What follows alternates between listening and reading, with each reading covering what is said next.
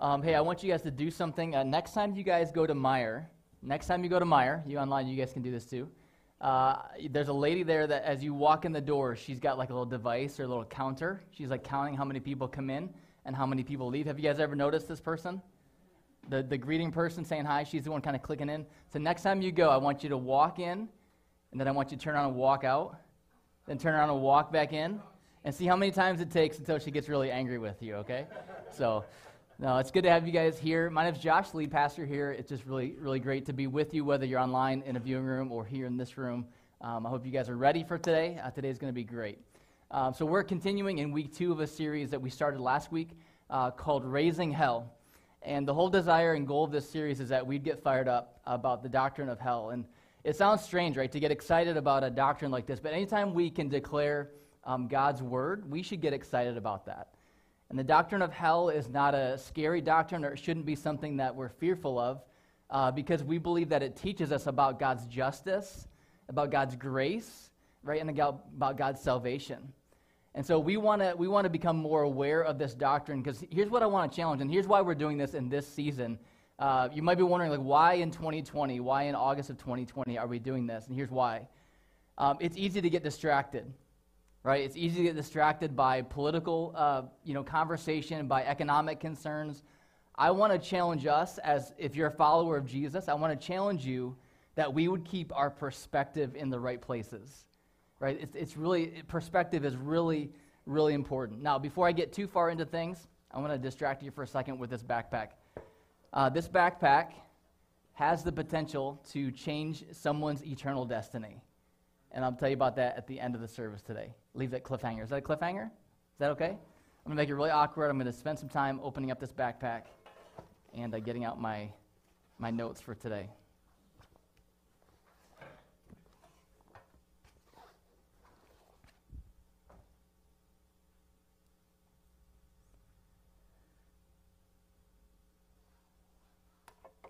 Okay, why would anyone believe in hell?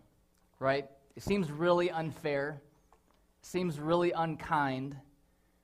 Why would anyone believe that this doctrine, why would anyone believe that a loving God would send someone to hell?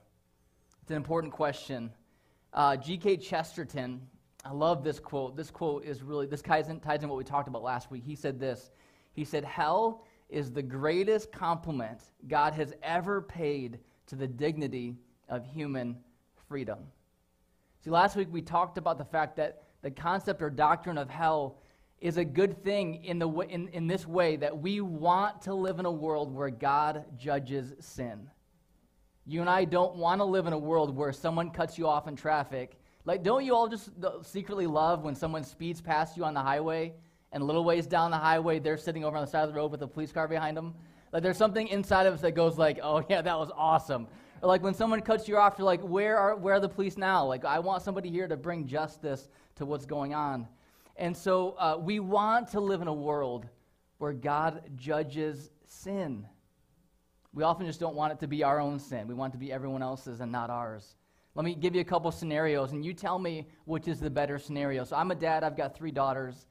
And there's 2 different ways that I could approach this. As a parent, I could demand my kids do every single thing. Like, I could tell them exactly what to do for every single situation, or I could give them choices. Which one's more gracious and more loving? To give them choices, right?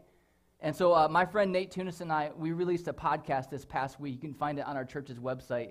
But in there, we talked about our last series, which was Imago Dei, and we asked the question, why would God allow the fall? Like, if God knew that Adam and Eve were going to sin, why would he allow that? And one of the main answers to the question is that God desires a relationship, and relationship requires free will, right? So a loving dad is going to allow his kids to make some choices. There's going to be some consequences to those choices. We might ask, or I'll give you another scenario. Or if I let my kids do whatever they want, if they got to stay up as late as they wanted, if they got to eat whatever they wanted, if they got to do whatever they want to anybody, if they could say whatever they wanted, can you imagine like my kids like just cussing up a storm, like, "Dad, you," It's hard to picture that a little bit. I get angry thinking about it. But if I let them do whatever they want without any kind of correction, is that loving and gracious? It's not, right? It's not. And so even though we may struggle at times, or people may struggle with this concept of hell, we have to understand that it's a loving God that says there are consequences, there are punishment for our sins. But he also says, and there's a way to be saved. I love this quote. John Hannah said, "No one who is ever in hell will be able to say to God, 'You put me here.' And no one who is in heaven will ever be able to say, 'I put myself here.'" The title of today's message is, "If hell is real, then why do I hate to admit it?" If this is real, why do I have such a hard time admitting that this is real? I'll give you a couple more quotes. These are great. A.W. Tozer said, "The vague and tenuous hope that God is too kind to punish the ungodly has become the deadly opiate for the consciences of millions." That's a mouthful. It's like, wow. This idea that a loving God could never send someone to hell, he says, has become a deadly opiate to comfort the consciences of millions of people. People have convinced themselves God would never do this. That's a dangerous game to play. Martin Luther of the Protestant Reformation 500 years ago said, "What hell is, we know not. Only this we know, there is such a sure and certain place." Ben Franklin, not really known for his theological statements, but you guys would recognize the statement that there are two sure things in life. What are they? Death and taxes. Death and taxes. The writer of Hebrews said something very similar, not the taxes part. He said, "Just as people are destined to die once, and after that to face judgment, so Christ was crucified once to take away the sins of many. And after he will appear a second time, not to bear sin, but to bring salvation to those who are waiting for him." Amen? Perspective is huge. Last summer, I got to take a sabbatical. I'm so grateful for the time of rest. One of the greatest gifts that allowed me was perspective. I want to encourage you, if you haven't recently, get away, right? Get away from technology, get away from the constant stream of news, and get some perspective. Get some perspective. My mom and dad recently, July 31st, celebrated their 55th wedding anniversary. This is a picture of my parents on the screen. Their 55th wedding anniversary. Isn't that awesome? And you're looking at them like they're like they don't exist, right? Like they're a fairy tale, but it's real. People can be married this long, and we celebrate that with them. I was texting my parents, and I talked with them on their anniversary, and they were kind of joking, and they thought it was humorous because they found themselves kind of debating and arguing about something they were doing at the house, and they kind of chuckled to themselves, and they realized that, well, basically, so my dad was saying, like, okay, this is how we did this in our family growing up. This is how we did this. My mom was like, well, no, this is how we did this growing up in our family. And they started kind of laughing to themselves because they realized, wait, we've been together for 55 years. Right? And we were only in our homes for 17, 18 years. Like, we got so much more history together than we ever had before. But I texted my dad on their anniversary. I said, hey, congratulations on 55 years. And this was his wise response back to me.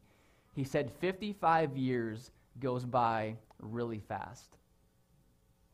And you may not think it now, you may not realize it now, especially if you're young, but life goes by like that. And as you get older, the older you get, the faster it goes. And our lives, Scripture says, are but a vapor. Like, they are gone fast. So that's why this series is so important. Because this season that we're in and this life that we live is short, but eternity is long. Amen, church? Like, this matters. And I want to draw our attention to perspective. And you know what? Before you know it, 2020 will be done. Yeah, amen, right? Like, let's get it in the books. Let's move on. I'm already thinking about 2021, right? But it will be over before you know it. And God is saying, pay attention to these things that matter for eternity. So here's the big idea for today. You can write this down. Everything I'm going to say is revolving around this idea that I want to challenge you to be the answer to someone's prayer. Be the answer to someone's prayer. And here's what I mean by that. Someone is praying right now, and they need hope. Someone is crying out right now. Someone is praying for a loved one who doesn't know Jesus. And we have the opportunity, you and I, to be the answer to someone's prayers. So this series that we're doing is not really about hell. It's called Raising Hell. It's a fun title. I didn't get to say that word growing up, so I get to say it a lot right now as a pastor, that kind of thing. The series is really not about that. It's about that, but it's really about sharing our faith.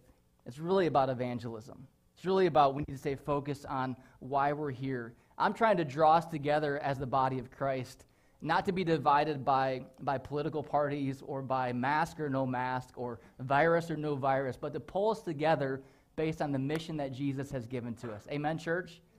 Like that's what we should be focusing on in this season. So I'm going to share a passage of Scripture with you from 2 Thessalonians chapter 1. You can open up your Bibles to that. It's going to be on the screen.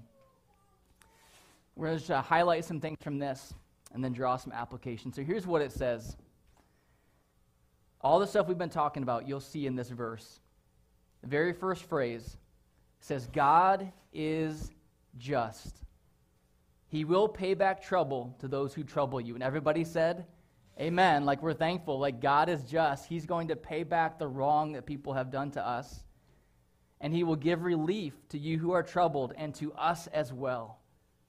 This will happen when the Lord Jesus is revealed from heaven in blazing fire with his powerful angels.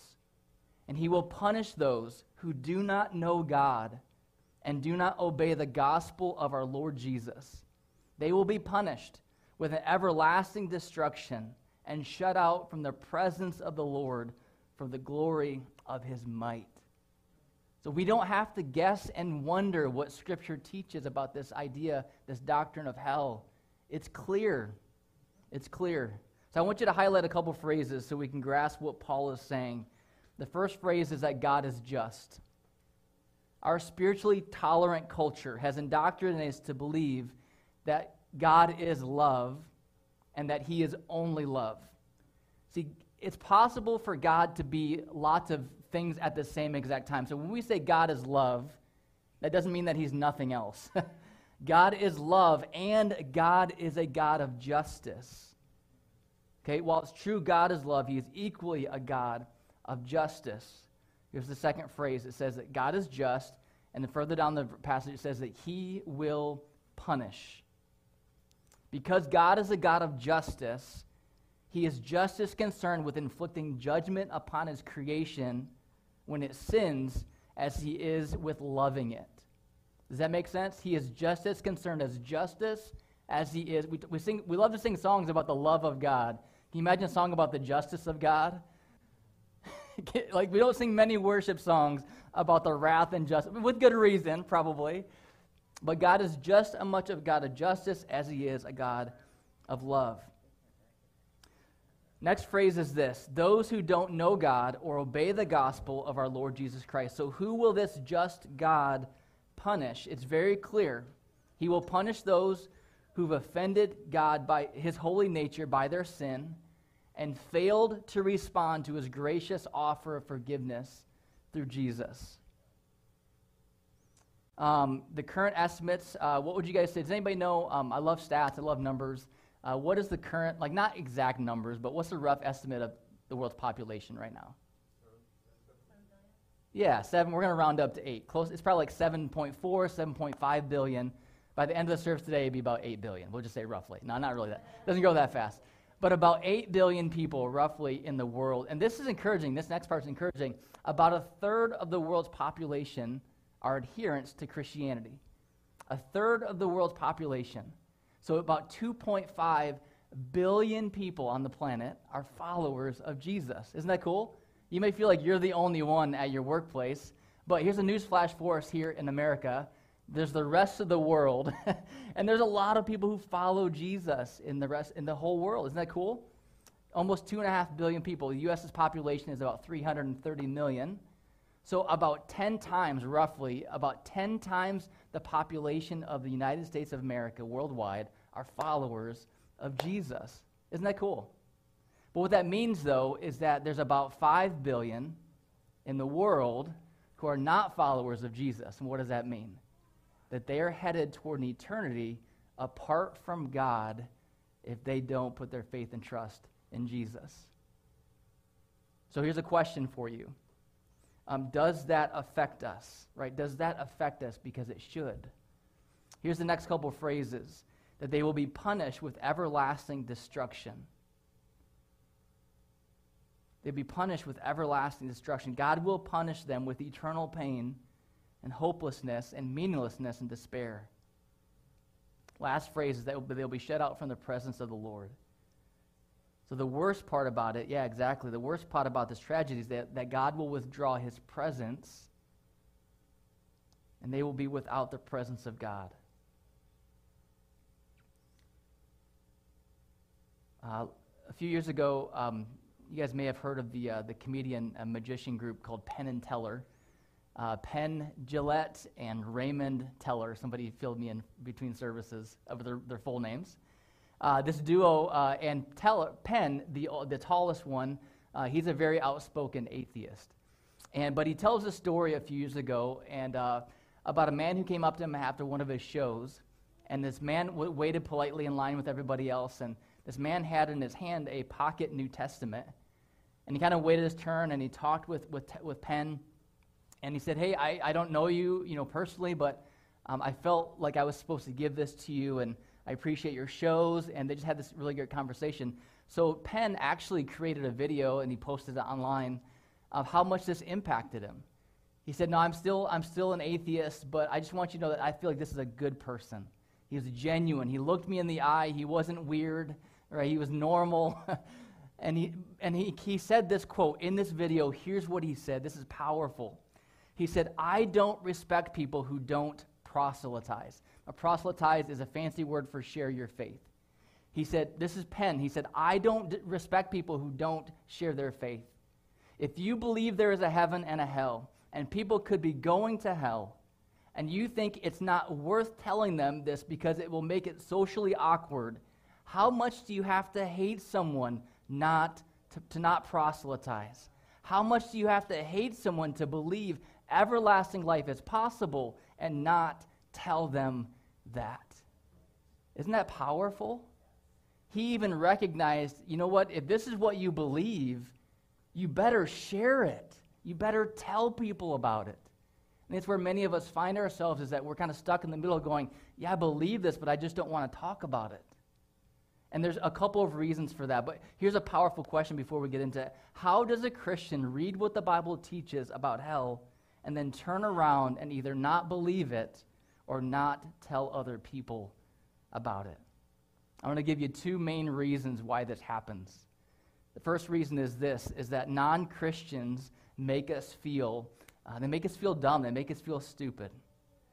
Jesus warned that if we truly believe what he taught and live the life that he calls us to live, the non-Christians around us will not accept us. Right? If there was a pamphlet for Christianity, it would say, "Want to be hated by others? Join." That's not a very great pep talk, but that's what Jesus warned us. He said, if you follow this, people will not like you. Here's some quotes from Jesus himself. He said, "You will be hated by everyone because of me." Sign right here. Here we go. He warned us. Next one, he says, "You will be hated by all nations because of me." John wrote this. Jesus said, "If the world hates you, keep in mind that it hated me first." Isn't that crazy? But he's making it clear to us, hey, you have to just be aware that this is not going to line up with what everyone thinks you should be doing or believing or accepting. The truth is, this kind of social pressure has existed since the first century. In 1857, archaeologists discovered a drawing that had been scratched onto the wall of an army guard room on Palatine Hill, which is near Circus Maximus in Rome. It's called the Alexamenos Graffito. It gives us an example of the negative social pressure that disciples of Jesus faced well into the 3rd century. The exact details around how this creation came about, we don't know, but here's what we do know. There was a man named Alexamenos, and he was a Roman guard stationed in Rome. The soldiers around him knew that he was a Christian. And at some point, it appears that one of his fellow guards grabbed a knife and scratched this picture on the wall of the guard room. This is basically first century bathroom graffiti, all right? This is, for a good time, call this number. This is what this was in the first century. The details of the picture you can't see very well, so here's a sketch of it. On the left stands a man with his arm raised in the air as if praying or worshiping. At the top of the drawing is a cross. Hanging on the cross is a crucified man with the head of a donkey. Scratched at the bottom in Greek are these words, Ale xamenos sabete theon. Translation, Alexamenos worships his God. They were making fun of him for being a follower of Jesus. See, this is nothing new, right? But if hell is real, we're going to have to push through this kind of thing and not be embarrassed about the gospel. We have to care more about what God thinks of us and less about what people think of us. If we're going to be the answer to someone's prayers, we have to be bold. Paul declared in Romans 1, I love this verse. Paul, standing in Rome, or writing to the Romans, says, "For I am not ashamed of the gospel." Can you guys just say that with me? For I am not ashamed of the gospel, because it is the power of God that brings salvation to everyone who believes. See, we don't have to be embarrassed about Jesus or the gospel. I am not ashamed of the gospel. It's the power of God to bring salvation to many. So that's the first reason, is we'll be embarrassed because other people, especially non-Christians, make us feel like we're weird because we believe these things. Number two is this, is that sometimes other Christians will try to stop us from believing in hell. Now, it won't be as overt as that. It won't be as clear, like, hey, don't believe that. But by the things that people teach, by the things that people say, they'll make us feel less than for believing these things. While Jesus was alive, he warned his disciples that many false prophets and many false teachers would appear to deceive many people. Very shortly after the resurrection and after the early church was born, these words became reality, because as they were spreading the gospel in the Mediterranean world, all kinds of people cropped up that were trying to lead people away from Orthodox Christianity. The presence of these teachers actually sparked a lot of the writings of the New Testament. One of the authors of one of the books of the New Testament, his name is Jude. He's one of the brothers of Jesus. Actually wrote the book of Jude. They didn't get super creative in their titles. So Jude wrote the book of Jude, brother of Jesus, and he writes this to be distributed to Christians to warn them about false teachers. He says this in Jude verses 3 and 4, "Dear friends, although I was very eager to write to you about the salvation we share, I felt compelled to write and urge you to contend for the faith that was once for all entrusted to God's holy people. For certain individuals whose condemnation was written about long ago have secretly slipped in among you." So he's saying there's people who call themselves Christians, and they are in your midst, they are in your churches, they are in your groups, and they say that they follow Jesus, but they're teaching you things that are not from God. Does this make sense? You have to be wise, you have to be careful. You have to contend for the faith. Other apostles and church leaders sent similar warnings to the churches that they helped oversee. Peter wrote this, "There will be false teachers among you, and they will secretly introduce destructive heresies." The writer of Hebrews said, "Do not be carried away by all kinds of strange teachings." So basically he's saying, don't believe everything you read on the internet, is what he said. The writer John said, see that what you have heard from the beginning remains in you. If it does, you also will remain in the Son and in the Father. The apostles use a lot of adjectives for false teachers. Here's some of the adjectives: cunning, crafty, deceitful schemers, conceited and understanding nothing, detestable, disobedient, and unfit for doing anything good, rebellious, mere talkers and deceivers, grumblers, fault finders and flatterers, exploiters and seducers. We can maybe put politicians. I'm just kidding. I'm kidding. That was bad. We can scratch that from the live stream. No, we can't really do that. No, there's good politicians. There's bad politicians. All right, good. I just feel like I had to say that. Thanks for the nervous laughter, Heather. All right. So false teachers are not just bearded TV evangelists that we see asking for money, right? False teachers are anybody who teaches something contrary to the Word of God, right? It could be somebody that you know and love and trust, but if they're trying to convince you about something that is not what we see in God's Word, then they're a false teacher in that sense. We have to stay focused on what God says for us. So the Bible gives a lot of clear advice about how to interact with false teachers. Here's some things that it says. 1 Timothy 1:3 says, "Command certain people not to teach false doctrines any longer." 1 Timothy 6:20, "Guard what has been entrusted to your care." Philippians 1:16, "Defend the gospel." Titus 1:9, "Refute those who oppose it." 2 Thessalonians 2:15, "Stand firm." 1 Timothy 1:18, "Fight the battle well." Fight the battle well. So I told you a few minutes ago that this backpack can change someone's eternal destiny. So for the past 8 years or so, we've had the opportunity as a church to collect backpacks and put school supplies in them. What we do with it is we give them to local schools and they distribute them to their students. So over the course of these years, we've given away maybe even close to 1,000 backpacks. It's been great to be able to bless and encourage other people.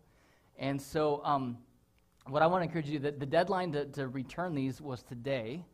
So some of you are like, oh, shoot, I forgot. If you have a backpack, bring it in. We're going to extend this one more week because we still have some backpacks left. Our goal this year is 120 backpacks. And last year, I think we did slightly over 100. We have about 30, well, I'm not sure after the last service. We still have some backpacks left, probably about 30 backpacks left. And here's what I want to challenge. I know that the fall is uncertain. We don't know what's happening with schools and all this, but there's no reason why this year, of all years, we should be giving fewer backpacks away than we did last year. All right? If you already took a backpack, take more backpacks. Take 5, all right? If you're single, take a backpack. If you're a student, take a backpack.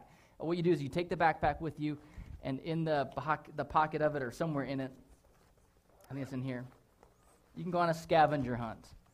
And here's a list of supplies right here. You don't have to buy all these. What my family does is we allocate $10 per backpack. So we give each of our kids a backpack, and here's $10. They go to the dollar store or wherever. They fill it up as much as they can, and they put all those items. You don't have to buy all the items. You can buy whatever you want to from this list to put in there. And then you bring that back, and we'll give them to local public schools, and they pass them out to kids. And that could give some kid hope. That could help communicate to somebody, like, hey, somebody cares. Like somebody, and maybe for somebody, maybe somebody is praying for, I don't know how I'm going to have the resources I need to do school, whether it's at home, online, or whether it's in person, they need resources. So I want to challenge you to grab a backpack on your way out. I want to see all those backpacks gone on the way out. Someone can take this one, all right? I want to see all these backpacks so we can bless and encourage other people. Because we believe that we don't want to just say that we love God. We want to show that we love God. We don't want to just proclaim it with our words. We want to proclaim it with our actions. Amen, church? All right. Let's close with this. I want to share with you a story as we wrap up. And I referenced this book last week. I would highly recommend this book. It's called Hell is Real, but I Hate to Admit It by Brian Jones. And I want to read to you a story that he shares in here. He said, over the years, I've helped hundreds of people come to faith in Christ. Many of them ridiculed me in the process, sometimes ruthlessly. But I persisted the best I could. I even hated some of them. I know that's not something I'm supposed to say as a pastor, but it's what I felt at the time. Some of the people I reached out to treated me like garbage, but somehow I persisted. And do you know what many of those same people told me after they became Christians? Thank you for not giving up on me. Years ago, a woman in our church asked me to visit her dying father in the hospital. For years, this man had rejected Christianity and even made fun of me personally. But despite my years of built-up apprehension and animosity toward this man, I went to see him. When I arrived in his room, I found a different man from the one that I had known. Gone was the bravado. Gone was the glare of defiance that I had seen so many times. Hooked up to dozens of wires and monitors, the person who spent a lifetime rejecting his daughter's attempts to share her faith now lay in cold silence, staring out the window. For some reason, I expected the circumstances of our meeting to have softened his heart. Deathbeds have a way of doing that to people. But as I drilled down in our conversation, I hit the same skeptical bedrock that I had before. He gave me the same smirks, the same defiance, the same I'm smarter than God attitude. My job was done. He was unmoved and unwilling to talk about spiritual matters. So I said a quick prayer, and I headed for the parking lot. But something wouldn't allow me to get on that elevator. This isn't a game, I thought. This person is headed toward eternal separation from God. Are you going to just walk away and leave? What are you ashamed of? The elevator door opened, but I didn't get in. Prompted by the Holy Spirit, I turned around, headed back down the hallway, and walked up to his bedside once again. I'm not leaving you like this. Not today. Not on my watch. He was taken back. Listen, I don't care that you've spent your life making fun of Christians. I don't care about anything you've said or done up to this point. Quite frankly, I think all that has been a show. I can see it in your eyes. Deep down, you want to believe. You just haven't been willing to humble yourself. I spent the next 15 minutes trying every single thing possible to get him to surrender his heart to Christ. But no luck. I don't know what I expected. Maybe the gates of heaven to open up and shower angel dust all over the room. I don't know. All I knew was that this guy's heart wouldn't budge. And then I did something I've never done before. I begged him. I literally began begging him to come to Christ. Look, is that what you want? I'm begging you, Frank. I'm literally begging you. You're going to die soon. Maybe today, maybe tomorrow. I don't know when, but it's soon. I don't want you to go to hell. I'm begging you to give your life to Christ right now, this second. And then something astonishing happened. His eyes started to water. His lips trembled. Years of skeptical defiance melted away as he grabbed my hand. And that's when it happened. He surrendered his heart to Christ.